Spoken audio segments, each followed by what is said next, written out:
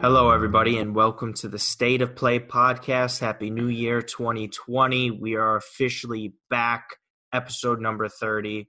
I'm your host, Martino Puccio. Joined with me are the original State of Play boys, Matt Santangelo and Pep Barisha. What's going on, guys? All good, man. We were just talking before we got on the air. Like, is it still allowed? Can you still say Happy New Year? I mean, I know we're kind of coming from different countries and different cultures, but I don't know. I was speaking to one of my French colleagues, and he said that in France they can say it until the 30th of Jan, which is a bit strange to me. I think it's usually okay, I guess. I mean, at least that's how I feel. I still have been saying it to people. I kind of use it as an introduction to people I haven't seen in maybe 3-4 weeks or about a month. So, but I don't like to, I guess it's either way you can use it, but it feels kind of weird now. It feels like you're kind of at the midway point or perhaps the midway point of January. So I feel it's kind of best to just, kind of shy away from the 2020, but I don't think it doesn't hurt. I don't know. It's a decent gesture, at least. I think the one thing is I wouldn't say it to someone I talk to often. You know what I mean? But if I if I like haven't seen a person in a while and it's like, I don't know, like today, I'll just be like, yeah, Happy New Year, because I'll probably won't see them for a long time. You know what I mean? Just but a comforting thing. But in all honesty, I don't know if it matters that much. But I do agree. I feel like if it's in February, then you're just an asshole. Then I think you're just busting chops. You're not really being anything formal with that. But anyways, we got to get into a bunch of stuff because so much has happened in general, and I think especially within the last few days. Past week. Yeah, we gotten extremely lucky with all the news there, but we're going to start with the Premier League. This is the latest news. And I sent this to the chat that we have where we discussed, and it was announced during the Manchester United-Liverpool game, which just wrapped up, and Liverpool won that. Marcus Rashford he's going to be out for a couple months, expected 2 to 3 months. He had a single stress fracture in his back, and now it's a double stress fracture after the Wolves game. He played with a single stress fracture and a bit of bone dislodged in his ankle. Like, fucking what are the Man U medical team smoking? Okay, well, here's the thing, right? So say the medical team comes to Ole or whoever else has to receive this news first and says he has these issues with him. This is all in on everybody accepting to play like this. I won't blame Marcus because I think he tries to put too much of this burden of playing for this club right now on himself. But this is just awful. This is a fireable offense, not only for Ole, but for multiple staffers in this, because this is, I know it says 2 to 3 months, but when you mess with someone's back, it could potentially be career threatening. And well, he's had, interestingly enough, back issues his whole career. That makes it even worse. I mean, how could you not be cautious about this? And I think this is just reflective in kind of the state of Manchester United at this point. I just wanted to say as well, you're talking about a guy who scored and assisted 18 goals in 22 appearances for United in the Premier League alone. That is a lot of output just suddenly gone. I mean, he's got another 4 goals in the League Cup. So you're talking about a guy who's 20 plus goals and assists this season already. It's a lot to lose, and I know that we're going to talk about Bruno Fernandes in a bit probably, and I'm sorry if you're not a United fan, but kind of that's where the main bulk of the Premier League chatter has been the past couple of weeks. But I mean, I wonder if United are looking at it now and being like, well, we wanted this guy, Bruno Fernandes, possibly to replace Pogba longer term, but now do we need a forward? I mean, I looked at how they finished up today against Liverpool, and it was Dan James, Mason Greenwood, I think they played Diego Dalot like left wing back. It doesn't look very good. I just don't know where the goals are going to come from without him. Yeah, I think for me, looking at, I don't necessarily think, I mean, I obviously feel the market will change their approach, with this news, because, even coming into this season, there was speculation and kind of concern. Well, if Rashford goes down, they don't have Lukaku like they did last year. Martial is probably the one guy who can play there. but I think he's more suited for a wider role.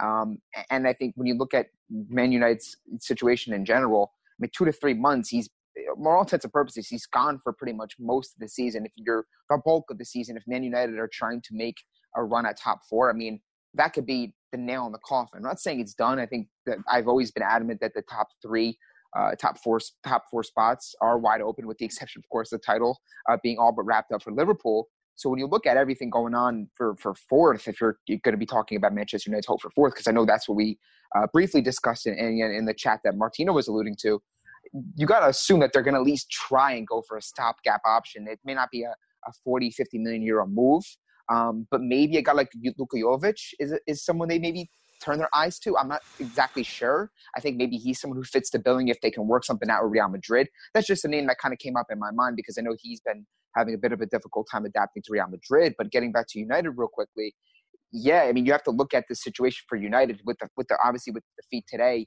and given the fact that they also had an opportunity to gain points on some of the clubs in that conversation for top 4 and failed, compounded with the fact that Rashford's out for a significant amount of time.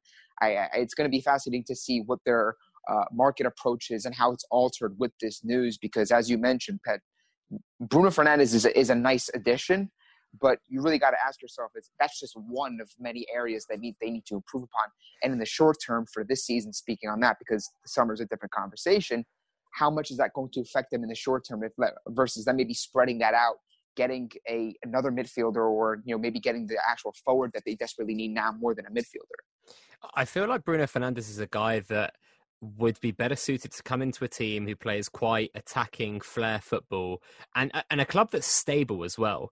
And I think that a couple of my United friends were just talking about how Ole Gunnar Solskjaer is kind of perceived as this maybe old school coach, kind of, hard, gritty, determined, wants his players to work hard, talks about the United values, like, I think when he first came into the job, he kind of talked about like trying to get the players to understand what it means to wear the shirt. And I love that kind of stuff. I really do, from a manager. I mean, we're going to touch on Mikel Arteta probably later, and he's kind of definitely tried to instill that same culture at Arsenal, probably with a better kind of like on-field coaching than Ole. But I really do think that there has to be a point where you kind of trust the science to some extent. And if the medical people are telling you, like, this is the scenario, this is the situation, this guy has a fracture in his back, and there are going to be players like Marcus Rashford. He is a Manchester United born guy. Like, he has played for the club since he was a kid. He's going to want to play through blood, sweat, tears, broken bones, ankles, whatever it may be.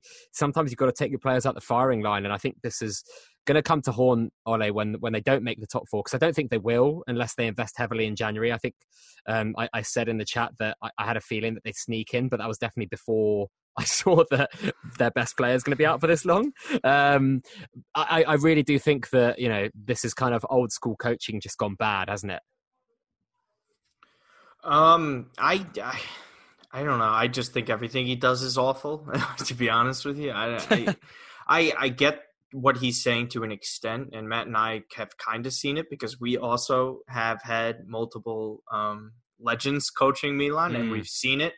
And I get where he's coming from to a certain extent, but to the Bruno Fernandes thing, I get why they're going after him. It makes sense. But to me, it's not a sound market strategy, and I don't think it's changed much since the summer or at all recently. They know they sold Lukaku, and they did nothing to replace him. Then we're in January. They haven't even thought to have replaced him yet again. And then you have the Rashford injury. And it kind of just seems like they're buying one massive player at a time, right? And then not spreading out that money to multiple needs. It's always a big fee for Fernandes, Harry Maguire, a Paul Pogba. It's never really like, let's spend 20 to 30 million on one player here and then another. But sometimes that works though, Martino, doesn't it? Like, I mean, they must. Yeah, but that must look at Liverpool, right? Yeah, but that mostly works for a team that's built to and ready to win now. Yeah, and that's the difference. Like, if you're a team like Liverpool, for instance, who they had that nucleus, that foundation already intact, and you wanted to add in that big central defender like they did, or when they got like Fabinho or Naby Keita, like they were a team that more or less had a good nucleus, and then you add in like, hey, we are essentially just a winger away, or we are essentially just a holding midfielder away from being title contenders and a legitimate Champions League contender. There's a difference here, and I think that's what Martino is kind of getting at. And I'm sure you would agree with me, Pet, too, is that for a team like Manchester United who haven't quite, I guess, overhauled this squad or completely blown it up. I mean, they still have remnants of, they just got rid of Ashley Young finally, last January, Maroon Fellaini, obviously Lukaku. So Smalling. Did you see some of those funny tweets where it was like Antonio Conte getting... Yeah, he's moving all the players, so he's, yeah. Yeah, but but that's what it feels like. It feels like they haven't quite, you look at the comparisons, and I hate to keep harping back on Liverpool, what they've done, and even City to an extent. I think City have done obviously a great job. I know this year's been difficult for them, but when you look at what Liverpool did from when they brought in Klopp, it was a renaissance era for them. It was a revolution. They're saying the Danny Ings, the Andy Carrolls, the Balotellis, Ricky Lamberts of the world, they're gone. We're getting the manager. Now we're going to start getting, they got Salah, they got Mane, Firmino. And all of a sudden, after 2 years, 3 years, they were built and equipped and armed to win and win big. And that's what we're seeing. We're seeing a possible dynasty here with Liverpool. So, when you think about what Manchester United's doing, you feel as though that they're kind of, plucking like one big sexy signing as a way to say, hey, look what we got. We just got this big signing. But, you look at certain teams, even like Milan. I know there's comparisons you could probably draw with the two clubs, but, in previous years, Milan were splashing the money on players and trying to outspend their way out of problems. But this past summer, you look at where their money was spent on guys like Rafael Leao, who's making a difference. He's a young player at 20 to 25 million. Theo Hernandez, who's been arguably the best left back in Italy at 22 million. Ismail Benacer, former Arsenal guy in the midfield for 16 to 18. They're addressing areas with essentially around 50 to 60 million, and they're spreading that out because they understand that they need more than just one big player. If you threw just a star into Milan's team right now, they'd probably do well, but at the same time, they're not equipped to win. And when you look at what Manchester United are trying to accomplish and getting back to being in that conversation with Liverpool and City, I don't see where Fernandes moves the needle that much, in my opinion, for where they're trying to go. He's a nice player, but he's one of many that they need. I kind of get what you're saying, both of you. I do agree to some extent that it's far easier to do that when you have that nucleus. I just feel that you identify your weaknesses and you prioritize them in order, and you go about getting the best player that you can in those positions, and you try and not think about the price. And I know that's hard to do, but I go back to when Spurs, for example, they lost Gareth Bale, and you think about the players that came in there: Soldado, Capu, Lamella, Ericsson. There was a lot of them that just flopped. And to your point, actually, Matt, with the kind of Andy Carrolls of this world and blah, blah, blah for Liverpool, there are some of the players that a lot of people thought were going to be flops that ended up being very good players for them, whether it's the James Milners, the Jordan Hendersons, a lot of even Adam Lallana. But that's your coaching though. Yeah. That's what I'm saying is that if you we saw what Conte did at Chelsea, for instance, where he came into that squad, I think they finished 7th or 10th the year prior. He gave a guy like Victor Moses a new lease on life, and Marcos Alonso, some of these guys, a little bit more of an extension of their career, a little bit more of a right. It's one of those things where, to a certain degree, yes, the certain players do have that second wind in their career, but that's really down to Klopp. I think if you get any other manager in there or someone who's a tier or two below Klopp, I don't think you get this sort of revival out of Jordan Henderson. I'm not saying he's a world-class player, but I think he's kind of established his role within that squad as the captain, where he's kind of being, hey, you know what, he's not the best player, but he's one of many, and he leads by example, and that's an element that we have in the squad, where as opposed to where the other guys in the squad, the more talented individuals technically and all the other aspects of the game, can pick up the slack for him, but he's able to be a leader, somewhat like what Milan had, with a guy like, maybe not necessarily Gattuso or anything like that, but even late in career, with Seedorf, where you had certain players who were much better technically at that age, were a little bit more fit, but overall Seedorf just added that little bit of an element to the game where he can kind of elevate a midfield. And I think that's where the difference is here, is that if you're Manchester United, if you had that manager intact, there would be no doubt in my mind, I think you would get certain players in that squad who still have a little bit in them. But it's telling the fact that you have all these players that were once at Manchester United, like Lukaku leaving, all of a sudden he's hitting form. You have a guy like Chris Smalling, he gets out of Manchester United. What does that say about the environment? I know it's different leagues, I understand that. But what you see this season from some of these players, it kind of gives you a bigger picture. Well, were the players the problem, or was the system, the coach, and the environment the problem? And I think that's what we really kind of have to look at it here, because Manchester United, they have more talent in their squad than what their positioning shows. I don't think they're a 10th place team or a 7th place team or a team that belongs in that kind of conversation. But at the same time, when you look at it, it's fitting and telling to see how much a manager can do. And we're seeing that with Liverpool. We saw that with City. We saw that with Chelsea. And I think for me, Ollie's one of those managers where I don't know if he's the type of guy to say, hey, Dalot, I'm going to get the most out of you. Or, hey, I'm just trying to think of some more French players, like Amat, to kind of give him a little bit more of an extension. So Alex I don't see him as used that manager. to get a lot out of mediocre players. Yeah. And we didn't realize they were mediocre players until after he left. And that's still a void that they haven't been able to replace. Like, the way we look at Ashley Young now is completely different than we did when he originally came up with Manchester United, right? I mean, I don't think anyone would think like a Phil Jones was going to be a meme type of player, right? You thought, oh, this is another guy coming through Manchester United under Sir Alex Ferguson that he's winning titles with somehow. And now we're just sitting here saying they're one of the most embarrassing clubs in the country or Europe in general. Yeah, I think I remember Ashley Young ripping Arsenal to shreds a few times, especially in that 8-2. So he's certainly regressed since then. Yes, but Pat, now it's time for you. Oh yeah, Mikel Arteta. Oh yeah. Obviously I forget exactly when the last episode was recorded. It was before Christmas, but I believe we didn't get a chance to discuss the hiring of Mikel Arteta to Arsenal. We unfortunately did not. Yes, and I think we've documented it pretty well on Twitter. And your infatuation with him. First, we'll just hit a couple of points because he's managed a few games now. They've obviously improved their defensive record. How do you like his lineup selection? How do you think of his job that he's done so far?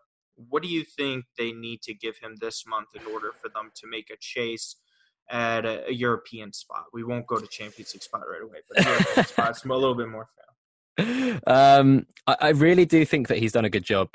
He's really invigorated the dressing room, it seems. A few players were kind of like on the cusp of being quite unhappy. And I think a lot of players have, been shocked by how much he's asked of them. I think I saw after the United game, it was Lacazette who made about, I think it was something crazy, like 40 sprints in that game. I don't know if anyone has the stats who's listening out there. What qualifies a sprint? How do you running really fast? No. I'm saying no, of course, but you could do that in like a 5-yard burst. But I actually don't know. But I think it was something like I think it was like sprint presses or something like that. So pressing towards the ball in a sprinting or something like that. But I think he's definitely, as you said, as you touched, improved us defensively. So I think under the entire Emery era, our kind of non-penalty expected goal conceded was 1.35. Under Arteta, it's 0.95. So that's a marked improvement. And a few other defensive statistics are way up. I think attacking-wise, in the forward areas, Arsenal are also better, but just don't do it for long enough, if that makes sense. So there is signs of life and improvement. I think this kind of Aubameyang red cards come at a bad time for Arsenal because, as you can see, Arsenal are playing with basically like 2 or 3 18-year-olds every game now, it seems. I mean, we're playing Maitland-Niles, who's a midfielder by trade, at right back, who's still only 22. Bukayo Saka, who we've profiled on this show before, an 18-year-old winger playing at left back, doing a decent job. Martinelli, first season ever in Europe, doing really well. He scored his 9th goal this season yesterday. Also profiled. Yeah, also profiled. Of course, we're always gonna, be the first to profile Arsenal youngsters. But again, like, it just shows the lack of depth. I mean, yesterday we brought on Eddie Nketiah, who's just come back on loan from Leeds, 20 years old, and he's just been chucked into the deep end because there are no other options. So I think Arsenal's first or starting lineup, when every single player is fit, looks pretty good on paper. But when you whittle it down to an injury here, an injury there, I mean, Socrates, Holding, and Chambers are all now injured, and suddenly Mustafi's playing. Bellerin's injured. We've got to play a midfielder at right back. Kolasinac and Tierney are both injured. We've got to play a 18-year-old winger at left back. Like, these are issues that Mikel Arteta is obviously going to be hard pressed to fix, but it's going to be really hard and difficult to fix them because you just don't have that quality. I mean, these youngsters aren't tried and tested to some extent like Chelsea's, where they've gone out on loan for a whole year or 2 years. And for example, Tammy Abraham's case, sometimes even 2.5 years. Some of these guys, Bukayo Saka, they're coming straight out of the youth team. Joe Willock straight out the youth team. Martinelli's come straight out of 4th division Brazil.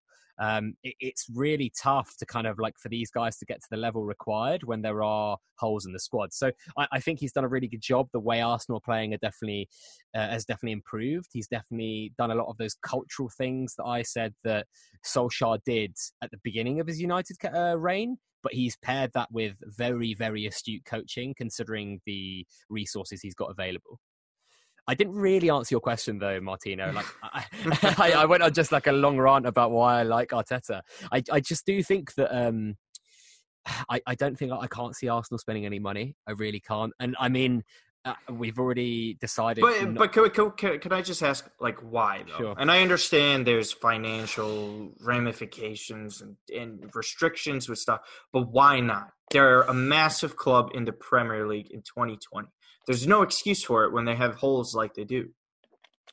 I think they've got a lot of players that still need to be shipped out. You think about Ozil on £350,000 a week, Mkhitaryan, who's at Roma, who Arsenal are still probably paying some of his wages, and a guy that eventually, we're fingers crossed, praying Roma are going to purchase for a few million in the summer. We've currently got, it looks like 5 or 6 centre backs in come the summer for 4 spots, considering we pay 4 at the back. If you think about Chambers, Holding, Socrates, David Luiz, Mustafi, Saliba, who's going to come in, and then Mavropanos as well. So that's 7 centre backs actually for 4 spots. There's 2 left backs, and then the rumoured Kazawa to come in the summer. Mm-hmm. So someone's going to leave there. We've only got 1 actual right back in Bellerin, unless Ainsley Maitland-Niles decides that's where he wants to spend his career. Arsenal have only really got Granit Xhaka, and then Torreira is probably the only player who's comfortable playing in that holding midfield role. And then after that, it's Guendouzi.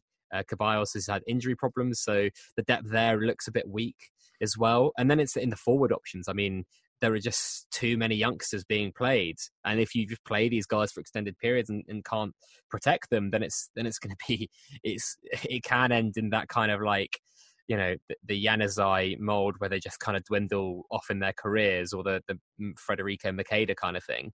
I just do think that there needs to be a lot of outgoings before. I get it. If I'm the sporting, or whoever like makes the final call on the finances, and I look at that wage book and I say, hey, look, we're actually spending £550,000 a week on Mkhitaryan and Ozil alone. I would, as a coach, look at that and be like, look, fair play. It's kind of gutting that we can't, but these are the restrictions. It's a lot of money that's going out on these players that just Arsenal don't need. So I think the team there, I mean, if I was Arteta, I'd be saying to him, look, you've got to get rid of some of these players, and then I want the players that I want, kind of thing. Matt, how have you been able to watch any of Arsenal under Arteta? What did you really think of the move? Some of the stuff Pep was talking about. This is an interesting one by the guy. This is a massive, massive tangent, but Kulusevski is starting for for Juventus this evening. Or for Parma against Juve. Parma against Juve. Yeah. Sorry, my bad. Yeah, because he's making the move in the summer, so he's finishing off the rest of the season. But sorry, my mistake. But no worries. Getting back to back to Arsenal. Back to the important stuff. Back to I mean, I've watched a little bit of them. I've obviously kind of bounced around from league to league. I'm predominantly focused on Serie A, of course. But I think we've having conversations, us three in our chat about Arteta, Arsenal's, I guess their path, their division they have under Arteta, and I think there's definitely been some positive plays. I'm so sorry, I'm going to interrupt you again. Apparently, Solskjaer's just said in the post-match interview that they need a striker and they'll buy one if someone's available, but they're also willing to get someone on loan if possible. Yeah, wonder who's going to sell a striker. I mean, well, here's the thing about that too, right? Here's the thing about that too. I mean, I didn't have a ton to say. I think our Pet did a great job, kind of wrapping everything up about Arsenal. But lastly, with United and their striker situation, it's everyone knows their position, right? Everyone knows they need a striker. So it's one of those things where if you're coming to a club and you're like, hey, I want this guy, what is he available? And the terms are gonna be more difficult to kind of accommodate in that sense, because when you look at it, they're going to say, well, look, we know you need a striker. We're not just going to give them to you and spoon feed you, your solution up front, if you will. So it's going to be interesting to see. I mean, do they go the veteran route? Do they go, and listen to this. I mean, they were a team that was one of the 4 finalists for Haaland, which I know we're going to talk about. But imagine if they got a guy like Haaland in there. Now he would be able to kind of thrust them into a starting role. And how did they not do that? How did they not do that? I think it's one of those things. I don't think his entourage wanted him to go there. I think there's a good chance that they didn't think it's like a good place for him to grow. It's one of those things where I think Germany is such a great environment for players and Norwegians, a lot of players in general who are of that kind of that very young profile, who have experience, and to go to Dortmund, I think he's got a ton around him. If you look at the players feeding him the passes, I mean, Sancho, you got Thorgan Hazard. I mean, the list goes on and on and on for the players that are kind of in position. I mean, if you look at some of the goals he scored, he would have been an ideal fit for Manchester United. I think a big physical player. I think he would have been in that regard a good fit for the Premier League. But I just don't know where Manchester United are going to go with this. Is it a short-term option? Are they going to look to spend a little bit more on someone they can envision as a long-term solution? I don't know, but I think it's one way or the other. I don't think they're in a position of leverage where they're going to be able to get their guy at the price they want under the terms they want. They may have to kind of break the bank a little bit to get the player they need, but at some point, maybe you kind of get desperate and say, look, well, we have that opportunity to finish 4th. It's worth enough for us to get a player who we envision being at least here for the next year or two. Maybe not a long-term solution, but someone we can envision being part of the team going forward. But it's going to be interesting to see how that develops, because there's 2 weeks left in the market, and now it's all of a sudden you have to scramble to get that Bruno Fernandes deal done. And I think we've seen many times with certain clubs, as you get to the tail end of the market, where desperation settles in, right? You kind of want to do something. And sometimes by being in that mindset, you wind up pulling the trigger on players who maybe initially felt like maybe a fit, but when you look back, they weren't quite much of a fit for you. So that's what Manchester United has to be careful here. That they Radamel Falcao. I mean, I don't know. I mean, maybe like a Michy Batshuayi, maybe. Someone who maybe is second fiddle, who's maybe has experience in the league, can step Chelsea in, would do never, a job. ever give. They would never do it, but someone No I'm saying way. someone like that. Yeah, someone got who's as a second string guy who's had experience as a starter, who's shown promise. I don't know, but getting back to Cavani. Cavani looks like he's going to be on his way to Atletico Madrid in the in the summer. I don't see, unless they spend the money and they're saying we want him now, but I think Cavani's kind of heart and his mind are in Atletico Madrid. Piontek would be a fascinating one. I think you're going to start to see a lot of rumors from maybe the Daily Mail Sun tomorrow about that. Quote Matt Santangelo. Well, listen. When you look at the striker, it's weird. I'm not too sure what to expect from Piontek now. If we're on the conversation of the striker, thing for Manchester United as well from Lyon. That's the one that's been I mean, there's Piontek. I think would be a decent option on a loan with an option. I mean, he was linked with Tottenham. He's been linked still with Aston Villa, West Ham. I think Sevilla or Valencia, if I'm correct. One of those two teams were the latest, but I don't know. I think he would also be kind of difficult to obtain because Milan want to recoup most of what they bought him for. So what about Chicharito? He's on his way to Galaxy. Last minute bid.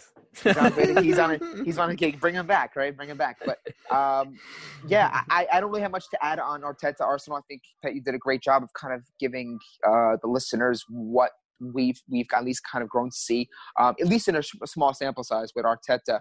I think it's one of those things where you just want to see, if you're an Arsenal fan, just a turn of the results. And I think if you can get the turn of the results, along with the fact that maybe Mikel Arteta is kind of forging an identity for this team that fans can get behind, I think that'll be something that it bodes well for him in the long run. And then you get the summer, and I think that's where things kind of open up, and you can really assess the situation more. Obviously, what you previously said, they got a clean house. It's one of those things where, in many ways, there's a similarity to draw with Milan. I feel like it always goes back to Milan, but they're bad contracts expiring. Eventually, you get out from underneath all that, and you're able to have that flexibility to go out and get the players you want, spend a little bit more money to get the guy that you feel is a right fit for your club. And I think that's what Arsenal at least hope to be. I think top 4 would be very difficult. But if there's any year for them to finish top 4, you feel as though it would be this one, right? Because I feel it's going to be a dogfight and it's going to be tightly contested till the end. We'd have to go on a big run, wouldn't we? Well, we'd have to start by beating Chelsea on, Wednesday? So away from home at Stamford Bridge, which is obviously not easy. Oh, no, it's Tuesday, rather.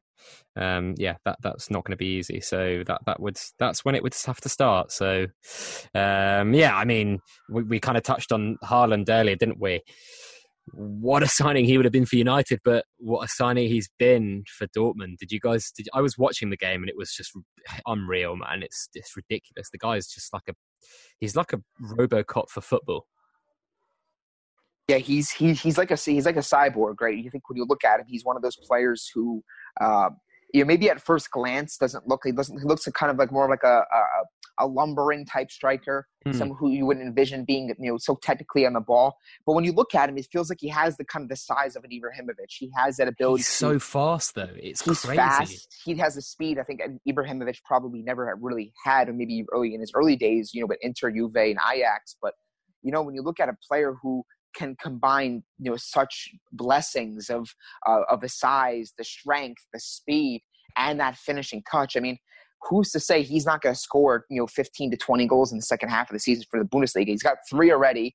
I think he's going to get a ton of supply from the wide areas and through the middle. And you look at the goals that he even scored. I mean, he's blowing by these central defenders. I think when you look at him, and at first glance, you're thinking of a target man, guy who relies mostly on service coming into the box, big physical player, and he has all those elements, but he's not a one-trick pony. If you look at his entire profile, and we saw him on display in the Champions League for Salzburg, I mean, he's a guy that's, he's got the mentality. I think that's such a very important thing for a player his age. We see a lot of these players make these moves. They don't have the mental aspect to carry over that. Like Renato Sanchez, for instance, right? Off a great Euro, he goes to Bayern Munich, he flops, he struggles, he can't really kind of, replicate that. But when you're seeing Haaland, it's like he has that almost like that lion personality that we kind of always attribute to Ibrahimovic, where it's like he believes he's going to score. And when in his interviews, when you listen to him, he's got a little bit of a cocky arrogance to him, like a swagger, if you will, where he feels so confident in himself and his ability to score that you can't help but want to watch him and want to see what his ceiling is. And I'm very excited to see how he gets on with Borussia Dortmund the rest of the way, but more so once he has a full summer at the club under the league with whoever they kind of build around him.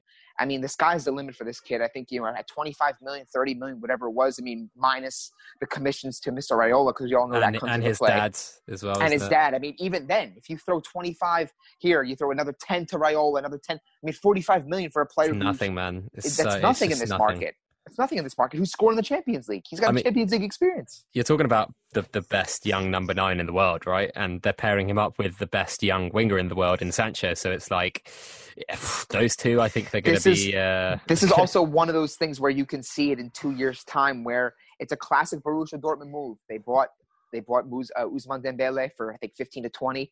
A year later, they flipped him for, 115, 120 to Barcelona. Crazy. I mean, that's something where you see it's just how they operate, and they do such a great job scouting, but they also do such a great job creating that environment for players like Haaland to come in and succeed. I think he'll do 18 months there. I think he'll do... That's fair. And agree to a January move maybe, and then move in the summer, maybe 2021, something like that. I think summer 2021, I can see him going to the Premier League for a monster fee. I don't know who to. Maybe a City. How much does Aguero have in there? Probably not too much. He's gonna go back to La Liga before Chelsea, maybe. Maybe, but I think Chelsea. Bayern Munich. I think for the interesting thing is though that Premier League clubs I think they're going to go all out for Sancho this summer.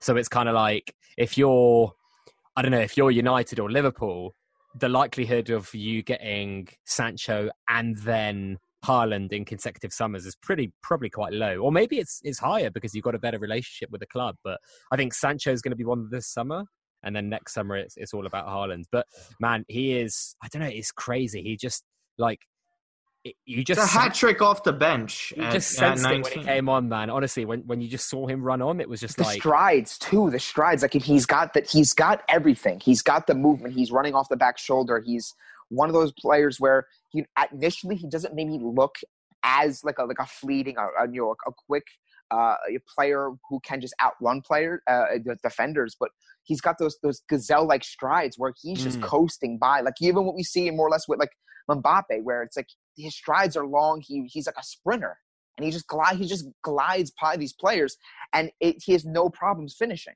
Like in goal, like he's so clinical for a player so young, and I think again a lot of it gets attributed to his mentality, his confidence in himself, and that's something that you can't teach at a young age for a player going into a new club. And I think that's why so many of these teams wanted him badly. Juventus, Manchester United, Leipzig wanted him, and Borussia Dortmund won, and they're reaping the benefits early on. Yeah, I think it's also good for the Bundesliga. It's kind of like, Sancho. It's like when Neymar went to. I know it's not the same, but when Neymar went to Ligue 1, there was a reason to start watching that league. With all due respect to them, and then when Mbappe went there, you're like, oh wow, that you've got two of the top 5 players in the world playing in Ligue 1, and Sancho and Haaland aren't quite that ilk yet, but over the next 18 months, 12 to 18 months, I really do think that is going to have like a marked impact on the league in itself.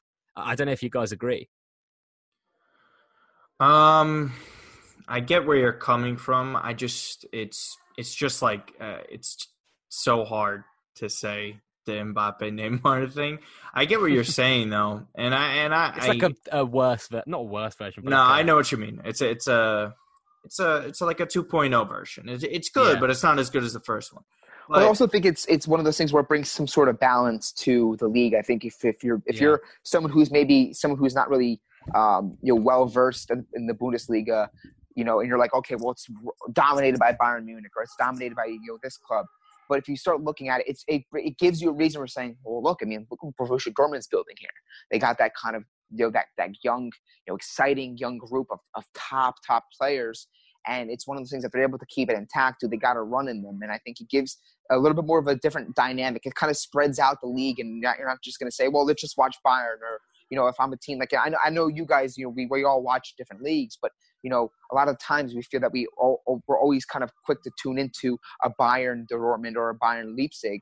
Now that you have, Dortmund, playing against, it'll incentivize you to at least kind of check out this kid. And I think he has the ability to be one of those individuals, in a short time, like Mbappe maybe, to transcend the game, right? He's got, he's got the quotes in the media, he's got the profile, he's got the youth on his side, he's got the celebration, he's got the Champions League background, which always brings these players to new heights. You start putting everything together, it's not beyond the realm of possibility that this kid in 2 years is one of the top 5, top 6 strikers in his position, before he's even kind of scratched the surface of his true potential. And I think that's kind of where, more or less Pet is getting at. And you throw in the fact that Sancho, these guys are marketable players too. And they're playing the Bundesliga, but you think with that next step to the Premier League or to wherever they go, that's only going to take their game to a whole nother level, because we saw what happened with Mbappe in the Champions League with Monaco, and that a very exciting Monaco side. Once that band dispersed the players, Mbappe's been head and shoulders above all of them, and he's really made a name for himself as like the next guy to win a Ballon d'Or. And some people even say he may even win it one before Neymar. I don't know with how Neymar's window is right now, but when you look at the landscape, it's the game is more suited to a player making that sort of seismic leap and that sort of jump to the mainstream more quicker. Because 6 months ago, this guy Haaland wasn't really kind of in that limelight the way he is now, and he's on the fast track to superstardom. Oh yeah, like you're talking about top 4 or 5 strikers in the world in like 2 years. I think he's like top 10, 15 already, easily. Like I don't think you could name like 15 better strikers than him in the world, maybe even 10. Like I genuinely think he's that good. It depends on where you're. It depends on where you're basing it. I mean, there's going to be people that value the longevity of a guy like Aguero and some of these players, and rightfully so. There's nothing wrong with that. But if you're looking at right now, I look at this player and how I rate his ability, not so much his numbers, because it's unfair for a guy like Haaland, who just moved to Borussia Dortmund to have a half a season there, and you're going to kind of try and stack him up against a guy like Lewandowski. But when you look at him and look at his profile and everything he brings to the table, it's hard to imagine a guy with his profile and the way he's kind of scored goals in bulk this year across all competitions, that here, to your point, he's not already in that top 15 conversation just based off form, based off his rise, based off his entire skill set. I just want to say one more thing, sorry, before we move on. He's, you talked about his kind of like intelligence and how the media kind of love him. He also legally changed his name so that there's no Norwegian accent, which is super interesting. So it's now Erling Haaland instead of the A with the accent. So him and his entourage, whoever he's got is around him, they know what they're doing, and he's got his head screwed on. So he is kind of like, again, fast track to superstardom on the pitch, but off the pitch as well. He's doing all the right things. Wasn't it? Correct me if I'm wrong. I'm trying to look it up right now. But wasn't his father before a former professional? Yeah. He played for Manchester City. Yeah, I mean, well, there you go. Then he kind of understands the whole landscape of where you would. Well, that also probably makes sense why he probably didn't take him to Man United. I think it's part of the reason. I think it's also like a Mino Raiola kind of beef going on because of the Pogba situation. Well, I think Mino Raiola just wants as many moves for him as possible, right? Oh, just makes sense. Of course, yes. But yeah, I mean, look, a hat trick for a debut is one of the most incredible things he possibly could have done. So he keeps raising the standard there. Another striker who's just absolutely on fire and better than any other striker this season is Ciro Immobile for Lazio. Oh, yeah. Bagged another 3 yesterday. Penalties or not, you still have to finish them. I understand where some people come from when it comes to stuff like that, but at the end of the day, when you're able to finish at a consistent rate like that and you have over 20 goals in Serie A at this point in the season, it needs to be said he is having one of the best seasons for a striker in Serie A history. So, Matt, I'm just going to toss it to you. This guy's just ridiculous. I will get very, very, very angry if we don't see this version of him come June. Matt, can you just quickly call Martino out about Immobile? Because we were talking about him, weren't we? Like a couple months ago, I was like, this guy's really, really good. And Martino wasn't sure if he was quite up there. But I think this season, I don't know who's been better. No one's been better than Immobile. I think when you look at, but when you look at everything, right? I think it's one of those things where it's when you throw in the fact that he's got 23 goals, and I think he's 7 or 8 ahead of everyone in the Capocannoniere race. Not to mention the fact that he's leading the charge for a team that's surprisingly in the Scudetto race. I mean, you're looking at right now the path that he's on, one of the best in single seasons, for a striker in Italy, hands down. This is just beyond the goals, right? Because we looked at what Gonzalo Higuain, the current single season holder right now, who had 36 back in 2015, 2016, did. They didn't win the title. Now, I'm not saying Lazio is going to win the title, but if they're able to somehow finish above a Inter or above a Juve and maybe come up a little bit short and win a Coppa Italia, I mean, you're going to look at, again, Immobile's, like, I think he's a top 3 or top 4 goal, like, all-time goal scorer for Lazio, too. He's becoming, like, a club legend. And this is a guy that was brought in from, I believe it was Borussia Dortmund. I think he went on loan to Sevilla. But he was owned by Borussia Yeah, Dortmund. you're He right, went I on loan think to Sevilla. No. I have it in front of me. He was Okay, so he was on loan from Dortmund to Sevilla. Sevilla bought him. Then they Really? loaned him. Yeah, then they loaned him to Torino. Torino, he had a so good half. confusing. He had I know, a good yeah. half season. He had a good half season. I recall that. He was a good half season as a backup to Belotti. Belotti, I think, had 25, 26 goals that year. That was his breakout. Then Lazio bought him for, I think, 7.5, 8 million euro. Napoli wanted him. And there was, because I think he's from that area, if I'm correct. Yes. So, so they wanted him. And you look at all these factors that come into play. I mean, this guy is head and shoulders above everybody right now in the league. I think, to your point, you can make an argument. Yes, he's got a lot of penalties and stuff, but you still got to convert them. And I hate that argument with a lot of players, right? It's one of those things where you still have to step up to the spot. You still have to convert them. And a lot of the goals that he scored, and a lot of the goals as Lazio scored specifically, they have something like 10 or 11 goals scored after the 80th minute. He's scoring late winners for that team. That's also very important when you consider the fact that, you're in your title conversation right now.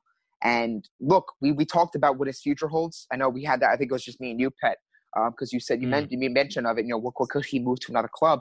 I don't think so. If Lazio are able to continuously keep growing and become a team that's legitimately top 4 contenders every year and build a project, I don't see him leaving. He's becoming a club icon right now. He's scoring at will. He's putting up great numbers every year. And in this market, you're not going to find a replacement who's going to be as reliable and as productive. But to Martino's point, it's also going to be very fascinating to see what he does at the Euro, because he's definitely going to be the first choice for Roberto Mancini. But he's also coming into this tournament with the reputation as a player who hasn't quite produced the same way for international as he has for club throughout these years. So that would only kind of heighten his stock in the world, right? Because people use that argument against Lewandowski, right? He hasn't won a knockout game, doesn't score the goals in the big knockout games for Bayern. When it comes to the World Cups and the Euros, he doesn't really show up as much as he does in the qualifying rounds for Poland. So that will always be a fascinating thing to kind of monitor the rest of the way, is that I think he's going to break the single season record, barring a drastic drop in form or an injury. He's 13 away with 18 games left. I mean, he's definitely on pace to 19 games left, to do that. Not to mention he's got a great supporting cast with Luis Alberto, Milinkovic-Savic around him, Joaquin Correa. So when you throw in all the factors, it's no surprising to see him scoring with such volume. No Europa League either, too. No Europa League either. So he's having a phenomenal season, and it's going to be very exciting to watch this the rest of the way, because it's also giving us as football fans the firsthand experience of a player who at 29, 30, 31 is capable of being the finished striker. All right, we're so accustomed to throwing timelines and time frames on when a player's like as a finished product, right? We've done it. People have done it with Piontek. Oh, when he's not scoring goals, he's not doing this, he's not doing that. Guy's 24, but Immobile's best season of his career is coming at 30, 31.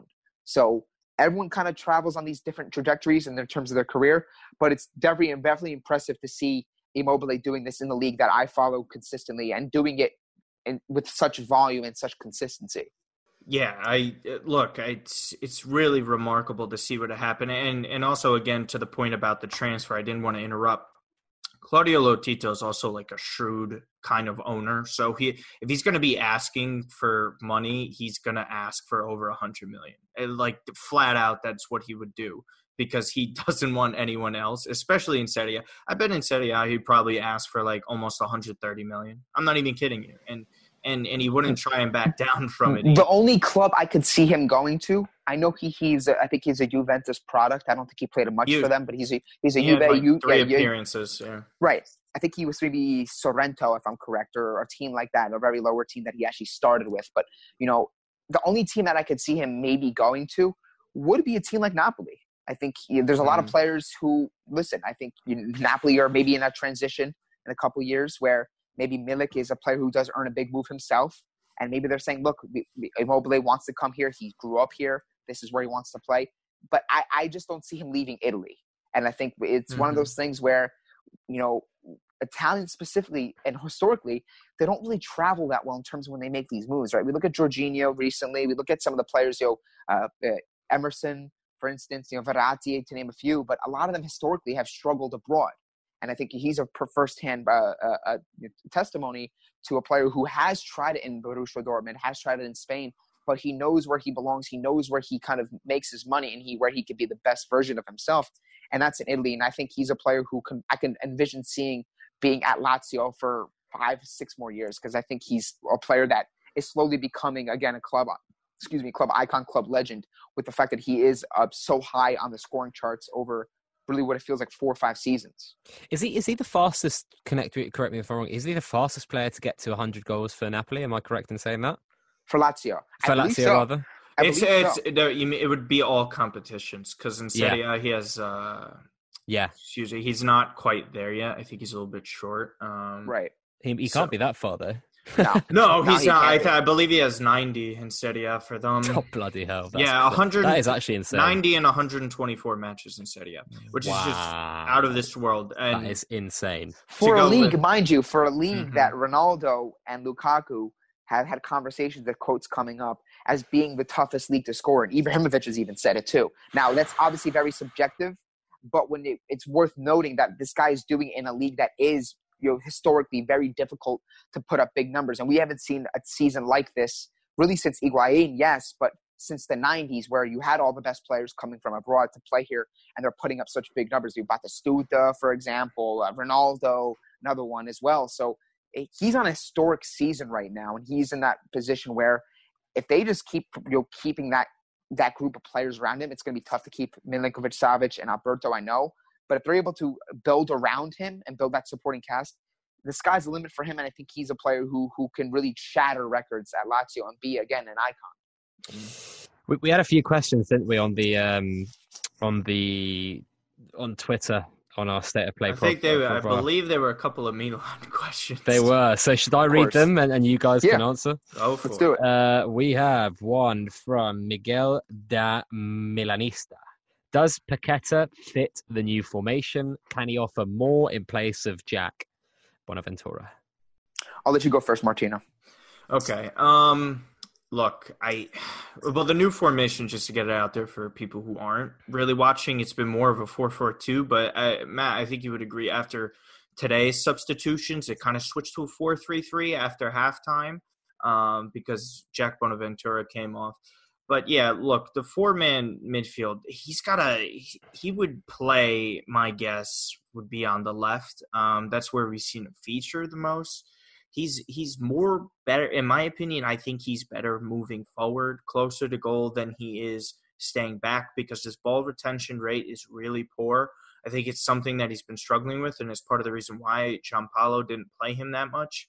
And as far as Jack goes, I also don't think if Bonaventura and Paqueta are both not starting, Jack is going to get the nod as the first guy off the bench. So it's kind of difficult to see where Paqueta really is going to be moving forward.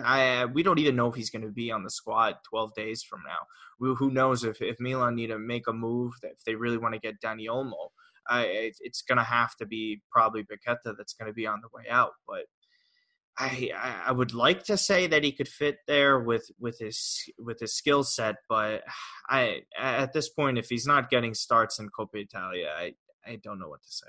I believe Paqueta has a high ceiling. I think he has a great career ahead of him.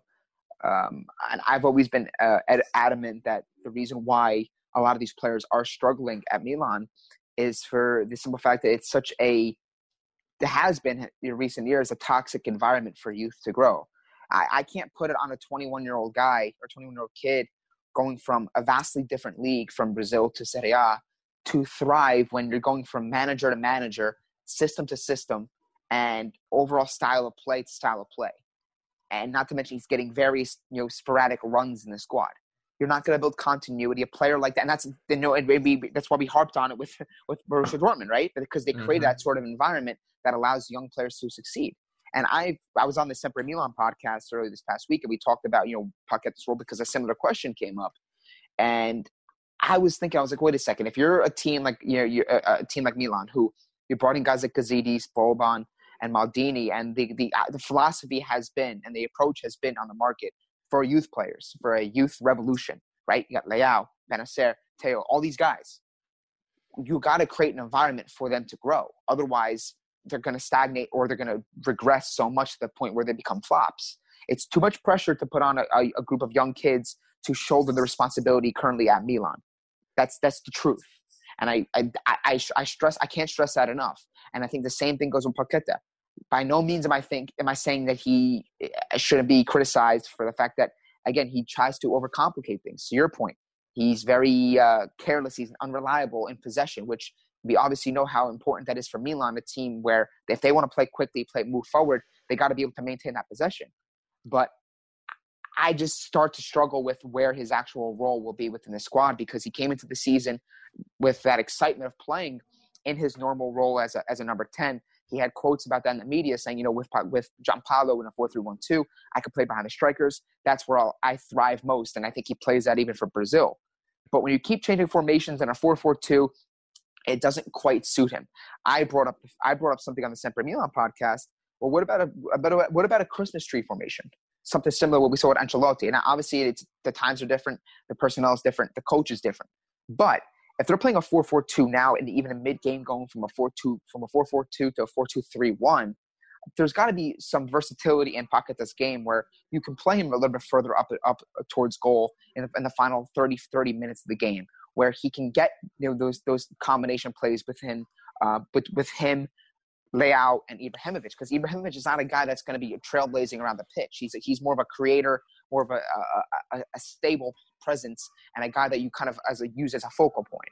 I think Paqueta has a role in this squad if Pioli is going to give him an opportunity, but I don't like him as a left winger or left mid, and I wonder if he has the ability right now in his current form to replace a guy like Kessie, for instance, because for all the criticism that Kessie gets, he allows Benacer to be himself.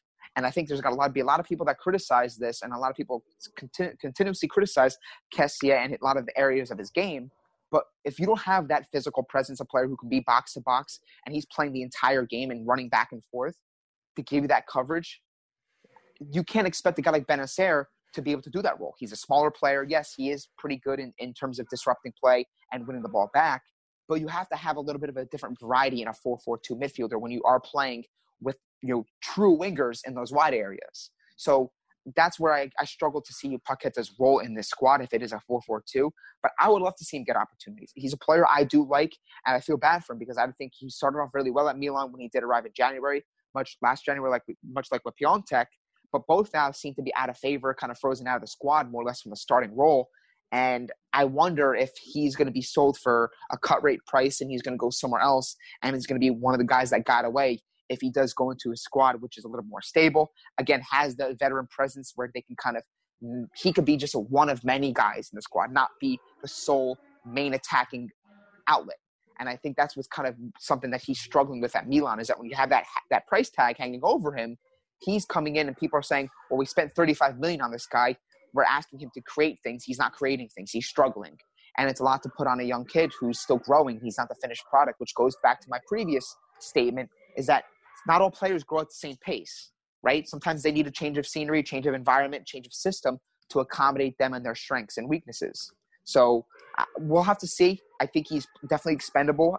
Pioli's shown that he's willing to go to other players like Krunic in the squad, for example. Hakan although he's been out of the squad, has gotten quite a bit of reps under Pioli. So it'll be interesting to see. But I think what also favors into this is the fact that we don't quite know what the situation is moving forward for the manager for Milan.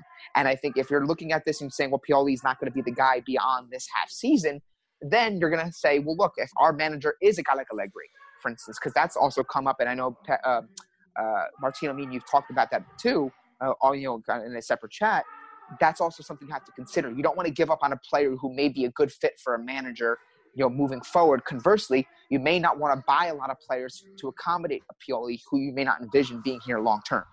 Awesome. Well, I think it might be time for our player profile, isn't it, Martino?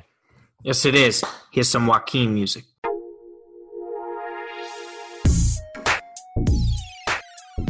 All right, now it's time for our player profile. Pet, take it away. So we're going to talk about a guy called Ryan Cherki, who plays for Lyon. He is the latest guy to come out of this. What do we even call it now? Like a factory of just young superstars that seem to come out of Ligue 1, but Lyon specifically. He's only 16. And he's not 17 until August, which is crazy to think about. And the reason why we're profiling him today is, well, not only is he kind of seen as probably France's hottest talent since Mbappe, so that is a big deal. Last night, he got 2 goals and 2 assists away at Nantes, the team who are currently 4th in Liga in the French Cup. And just everyone went completely crazy. The Get French Football accounts, every journalist who's based in France or talks about French football, they just went completely nuts. He scored both goals with his left foot and assisted both goals with his right foot. I kind of liken him to a Nabil Fekir, but with a really good right foot, and maybe even more composed and probably may score more goals. He's definitely got that kind of arrogance about him that he knows he's kind of you can tell he's been the best player on the pitch in every game that he's played, in every youth game up until he's kind of played in the pros. And I think a lot of Lyon fans are thinking that even if Memphis Depay goes in the summer or next January, or Dembele goes, that, you know, quietly they'll be thinking that they've got a real star on their hands. Similarly to when Lacazette left and they knew that Nabil Fekir was in the ranks. And by all means, this guy is not the finished product, but he is a ridiculous talent. I mean, the only thing that I'd worry about is perhaps his athleticism might let him down, but he's just so composed. Like, his first touch is ridiculous. If you watch his first goal that he scored in this cup last night, the ball comes to him pretty quickly in the box, right foot touch round the keeper, another touch to set himself, and then the left foot finish. But he's got probably like 15 inches or so to aim at the goal because there's a defender on the line. If you just watch it, it's just the composure is mad. And the two through balls that he played for the assists that he made, the weighted pass is just perfect. Like, some of these things you just can't teach, or if you can teach, they take like 10 years, and this guy's got it already. So Ryan Cherki, a guy to keep your eyes on. I mean, if you're like a big fan of Football Manager or whatever, you would have heard this guy being talked about already. But yeah, he's not 17 until August, and I'm thinking that, considering he's played all his youth football in France, I don't think Algeria have got a chance to snap him up for their senior team. But I mean, this guy is just so ahead of everyone his age. It's crazy to think about. So yeah, definitely keep an eye on him. Wonderful player, and the next in a long line of youth talents at Lyon. Let me ask you, Pet. Everyone's so quick to, with these performances from these very young players, they're so quick to say, well, when is he going to make a move? If you had to place a timeline realistically about when you feel that he can make like that big move, not necessarily his final move to a big club, but obviously if you're saying, look, he's going to make that Haaland type move like we saw recently, where he goes from Salzburg to a team like Borussia Dortmund as a big German club. Do you see him being maybe 2 more years at Lyon? Do you see him 3 more years? Do you see him being a little bit more of a guy who stays long-term? Or do you feel he's going to be the player who's going to be quick to jump at that big opportunity once it calls? So interestingly, before he signed his professional contract, before he turned 16, Man United were really strongly rumoured with him to kind of snap him up on a free or pay that kind of compensation. I just feel that Lyon is definitely the perfect club for him. And if you think about this coming summer, you're thinking about Moussa Dembele, you're thinking about Houssem Aouar, you're thinking about maybe Denayer and Anthony Lopez, the keeper. There's a few guys that are kind of just in front of him, and I think he kind of knows that in terms of, not in front of him in terms of ability, but in terms of like that transfer move. And I think that he knows that if the likes of Aouar or Depay or Dembele go in the summer, that he is going to be guaranteed 35-40 appearances next season. And how many 17-year-olds can say that? Like, not that many. And I just think that for him, the next move is that kind of like, he goes from a Lyon to one of the big kind of 5 to 10 clubs in the world. I don't think he's going to be making a move to a Dortmund or a Borussia Mönchengladbach or even a Tottenham, or, you know, that kind of like just before the elite clubs. I think he's too good. I mean, the thing to think about it as well is football, it's about opinions, right? And if you ask anyone who the best player on the world is, they're going to say either Messi or Ronaldo. That means those two. Messi. Yeah, sure. Okay. But you know what I mean? Like, there is only... I know, I'm being an ass. There's only 2 answers. And that kind of means that those 2 are the guys, right? If you ask everyone in France who the next big thing is, this is who they'll say. Every Lyon-based reporter was going completely nuts about him last night. Every France-based reporter was going completely nuts about him last night. Every one of those kind of football scout Twitter accounts, guess what they were talking about last night? Ryan Cherki. Like, there's just too many people that think he's that good. There's no one I've seen that said, I don't think he's that good. Do you know what I mean? Like, it just feels like he's the real deal. It's also fine. I also find it kind of strange, and I find it classic, new age football, modern football, is that a guy like Cherki comes in and he's like, with the headlines, the next Mbappe. It's like before even Mbappe is like hit even anything close to his ceiling. And he's so young. I think he's 20 years old, 21 years old now, Mbappe. The fact that it's like we're already looking for the next Mbappe before Mbappe is actually kind of fulfilled what he's supposed to fulfill, you know? So I think it's one of those things where I kind of sometimes tend to get ahead of myself, and I think many others, where they look at a player like this and saying, oh, he's going to move, or he's going to do this, or he's going to do that. But sometimes the best moves are the ones you don't make. And to your point, if there's going to be somewhat of an exodus from key players, he'll be able to walk in and get that full season underneath him. Even if it's not, you know, multiple seasons, that's so important for a guy. We even saw with a guy like Nicolas Pepe, who he had that full season at Lille, where he was able to kind of just essentially establish himself, not have to look over his shoulders, not have to kind of battle, you know, more senior players in the squad for minutes, and he could just be himself and without the pressures of being at a big club with big wages and a big fee behind him. So I think that's also very important, where I would like to see a player like him stay for a couple seasons, establish himself at Lyon, a league like in Ligue 1, which is very friendly for a lot of youth players and players to eventually make the Premier League trek. And eventually that will always be open if he stays humble, he kind of stays grounded, and he works his tail off. But he's got the ability, he's got the potential, he's got everything in him to be a superstar player. So it's one of those things where people have to, again, I reiterate this, temper their expectations, because everyone wants to claim this guy as the next big superstar, but you have to put the expectations on him where it's healthy and he's able to grow at his own pace and his own leisure, and not be forced into an uncomfortable position where he has to be such a superstar so early.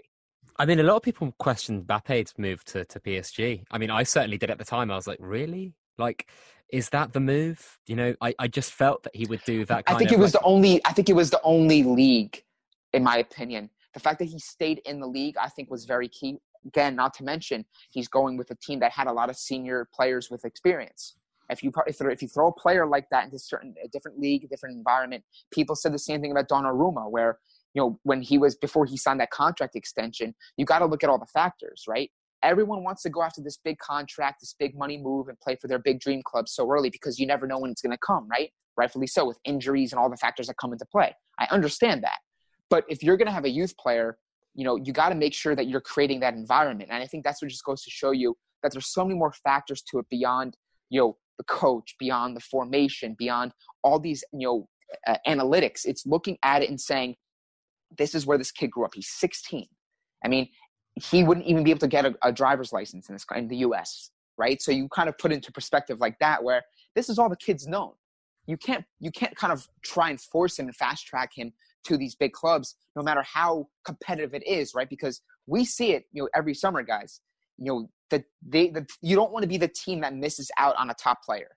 You don't want to be the team that misses out on an individual where you kind of get shorthanded or shortchanged, and you're saying, oh, well, we don't want to spend $35 million on a kid who hasn't even had a full season in this league, right? But you look at what happened with Mbappe, right?